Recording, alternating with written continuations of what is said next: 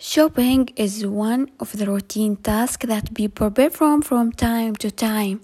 But there are people who buy products in large quantities and they don't need them. Buying obsession, one of the types of physiological addiction, and it affects women more than men. The individual feels the constant need to spend and buy more. Advertisements are a major and important factor in this problem because they target women by creating a feeling among the women of the importance of the product and necessity of its presence in the home.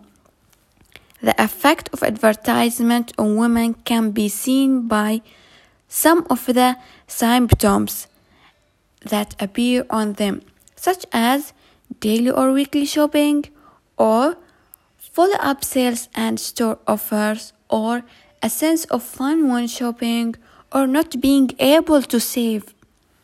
Buying obsession is the result of advertisements that have succeeded in making women feel that they need this product, or as the Apple company does, to make an individual feel that their old phone is bad and the new version of the iPhone is much better and comfortable to use.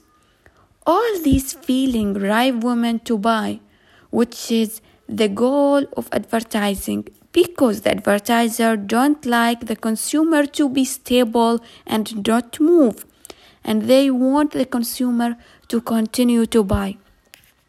Buying obsession can be solved by blocking advertisement and studying the importance of the woman's product before buying. And it should reduce the reach of its ads, especially during the shopping seasons famous for offers and discounts, such as Black Friday. Thank you for listening.